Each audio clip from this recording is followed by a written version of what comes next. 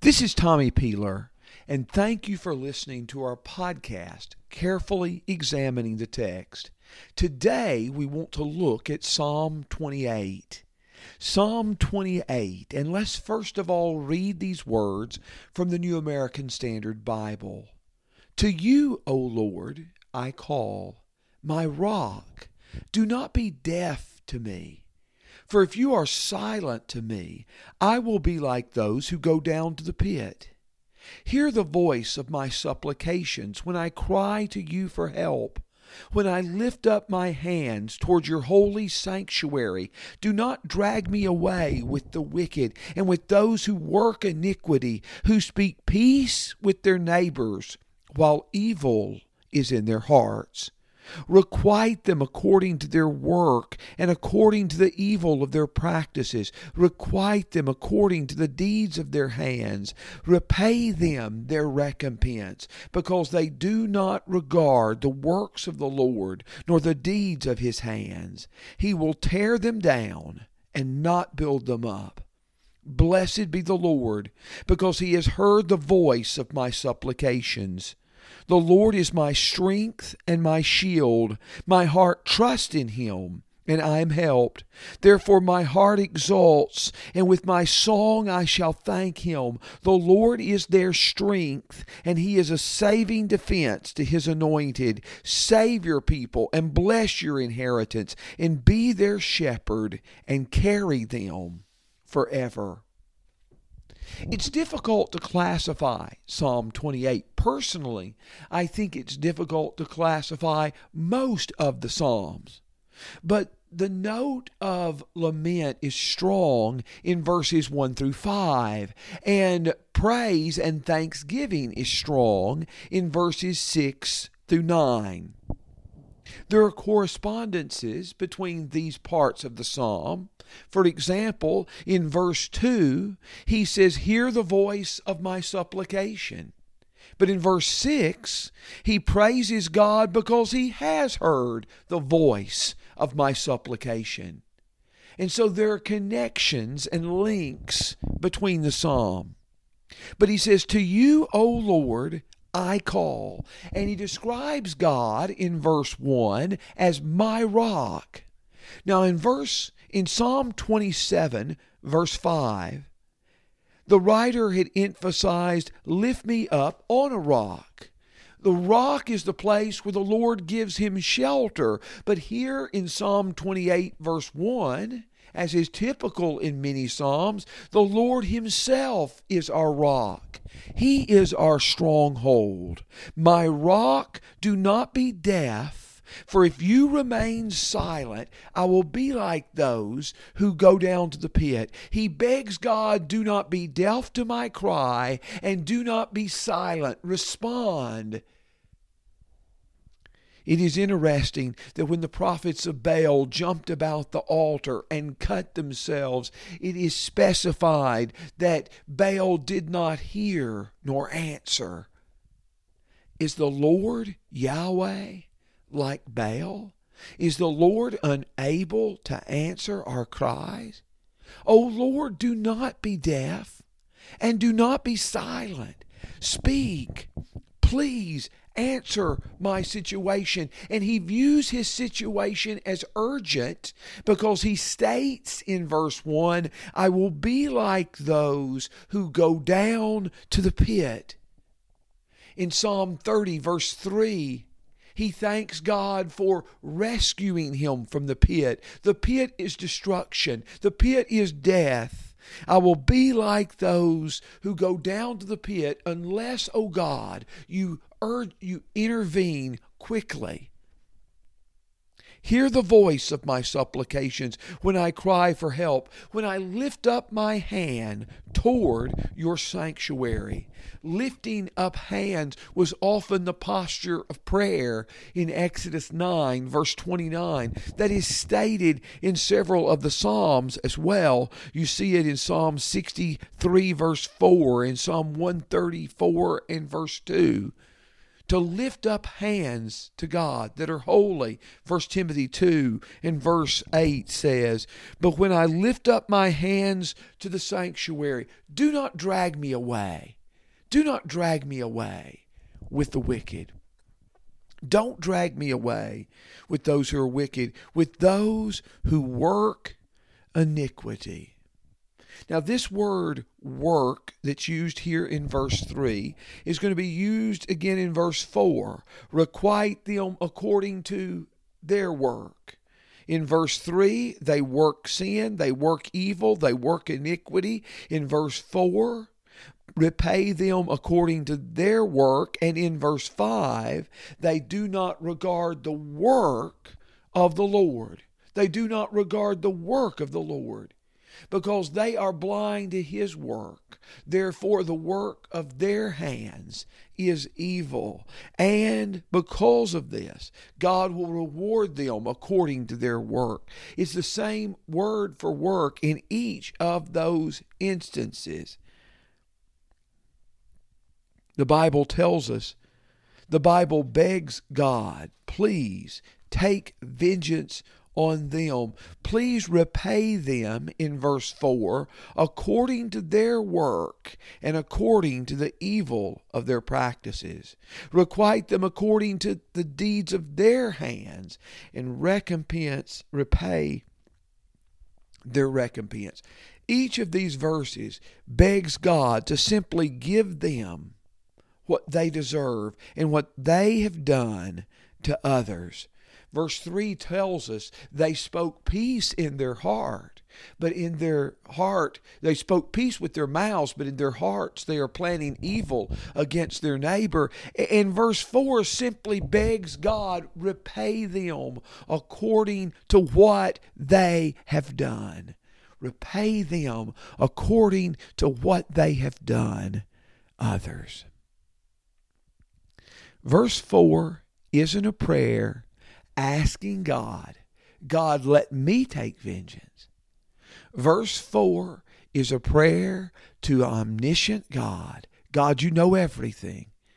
You know this, and you are a God of justice, and you see their evil, and you see their wickedness. And Lord, I'm leaving it to you, but I'm begging you, take mercy on us and repay them according to their evil way.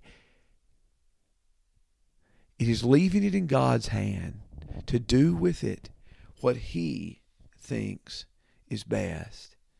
And the text says, they do not regard the work of God's hands. And in verse 5, he is confident that God will tear them down and not build them up. In Malachi 1, in verses 2 through 4, God talks about how Edom may rebuild, but I will tear it down, says God. And God will tear down the deeds of the hands of the wicked. And verse 6 begins a note of thanksgiving or praise. As the psalm says, blessed be the Lord, because He's heard the voice of my supplication. Verse 2, as we've already pointed out, he begs God to hear the voice of his supplication. But here in verse 6, he says, the Lord has heard the voice of my supplication. And he praises God, the God who is described in verse 1 as my rock. And now in verse 7, He is my strength and my shield. The Lord is a shield about me, my glory, and the one who lifts up my head, Psalm 3 told us. And here the Lord is my strength and my shield. Once again in verse 8, the Lord is said to be their strength, the strength of His people. But the Lord is my strength. Strength is associated with God's power, with God's sovereignty. He is our shield. He is our protection. The Lord is my strength and my shield. And it says, my heart trusts in Him and I am helped. Therefore my heart exalts, and with my song I thank Him. In verse 8, the Lord is their strength. Notice it seems like this is a collective prayer. The Lord is their strength, the strength of His people. He's the saving defense of His anointed. Now, both of these words, saving, defense, are used together. They're used in the Bible elsewhere, many places, but this is the only place that these two words are put together like this. In verse 9, save your people and bless your inheritance. Be their shepherd and carry them also. Be their shepherd. The Psalms don't speak of the Lord as shepherd as often as you might think. We are very familiar with Psalm 23. We are familiar with Psalm 80, verse 1, that speak of the Lord as shepherd. But here is the only other place that I think of offhand where the Lord is specifically said to be the shepherd of His people. Be their shepherd. And one of the things a shepherd did was to carry his sheep when they were tired and weary and they could travel no further. The shepherd carried the sheep and took them in his arms and did so. You see that in Isaiah 40 in verse 11. And that's exactly what happens in Psalm 28 and verse 9. Be their shepherd and carry them also. It is the Lord who is carrying us and holding us up. He is our rock. He is our shield. He is our strength. And it's the Lord who carries His people. By the way, the word carry in verse 9 is the same word in verse 2, which is translated lift up.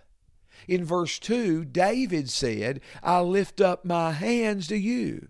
It's David lifting up his hands to God. But in verse 9, the word carry is that same word lift up.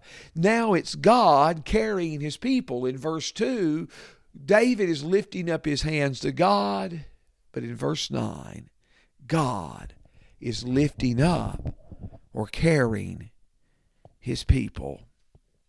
God carries us as a father does his son. Deuteronomy 1 and verse 31. He begs God, do not drag me away with those who are wicked. But instead of God dragging him away, he wants God to carry him and hold him up.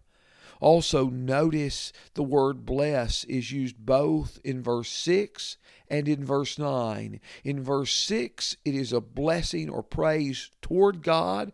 Blessed be the Lord. In verse 9, it is a prayer that God bless His people. Much could be said about Psalm 28, and much is worthy of attention here. How does Psalm 28 relate to Jesus? Well, just beginning in verse 1, to you, O Lord, I call my rock.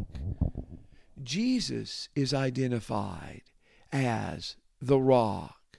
In 1 Peter 1, verses 2, 1 Peter 2, verses 4 through 10. 1 Peter 2, verses 4 through 10. A host of passages from the Old Testament that use the word rock are tied together and applied to Jesus. He is the rock which the builders rejected, but has been made the chief cornerstone. And the one who places his hope in this rock will not be disappointed. Jesus is the rock. In Romans 9, verses 32 and 33, you see the same kind of emphasis. And everyone who listens to His teaching and does what He says builds his house on a rock. In Matthew 7, verses 24 through 27, Jesus is our rock. To you, O Lord, I call, my rock. Do not be deaf to me. But notice in verse 3, of Psalm 28, the psalmist fears and dreads being dragged away with the wicked and begs God that this not happen to him. But that happened to Jesus. There was none more innocent than he was, and yet he was dragged away with the wicked and crucified between two criminals, Matthew 27 and verse 38. The text continues in verse 4, requite them according to their works and according to the evil of their practices. Lord willing, we'll talk about psalms that call down curses upon enemies more extensively when we get to Psalm 35, which deals with the subject in detail. I'm not saying there's anything wrong with the prayer of Psalm 28 verse 4, but I will say that wasn't Jesus' prayer. For Jesus on the cross prayed, Father, forgive them, for they don't know what they're doing. Luke 23 in verse 34. In verse 6, the Bible says, the Lord has heard the voice of my supplication. And Jesus offered prayer with strong crying and tears in Hebrews 5 and verse 7. And the Lord answered, and the Lord heard his call. And just as verse 8 or verse 9 says, be their shepherd and carry them, Jesus is the good shepherd who carries his sheep. John 10 verses 1 through 18. Oh, Jesus is the fulfillment of this psalm. Jesus is the fulfillment of Psalm 28. This psalm is worthy of our attention. Thank you for listening, and I hope our podcast simply serve to spur you to a deeper and more careful examination of the text. May the Lord bless you.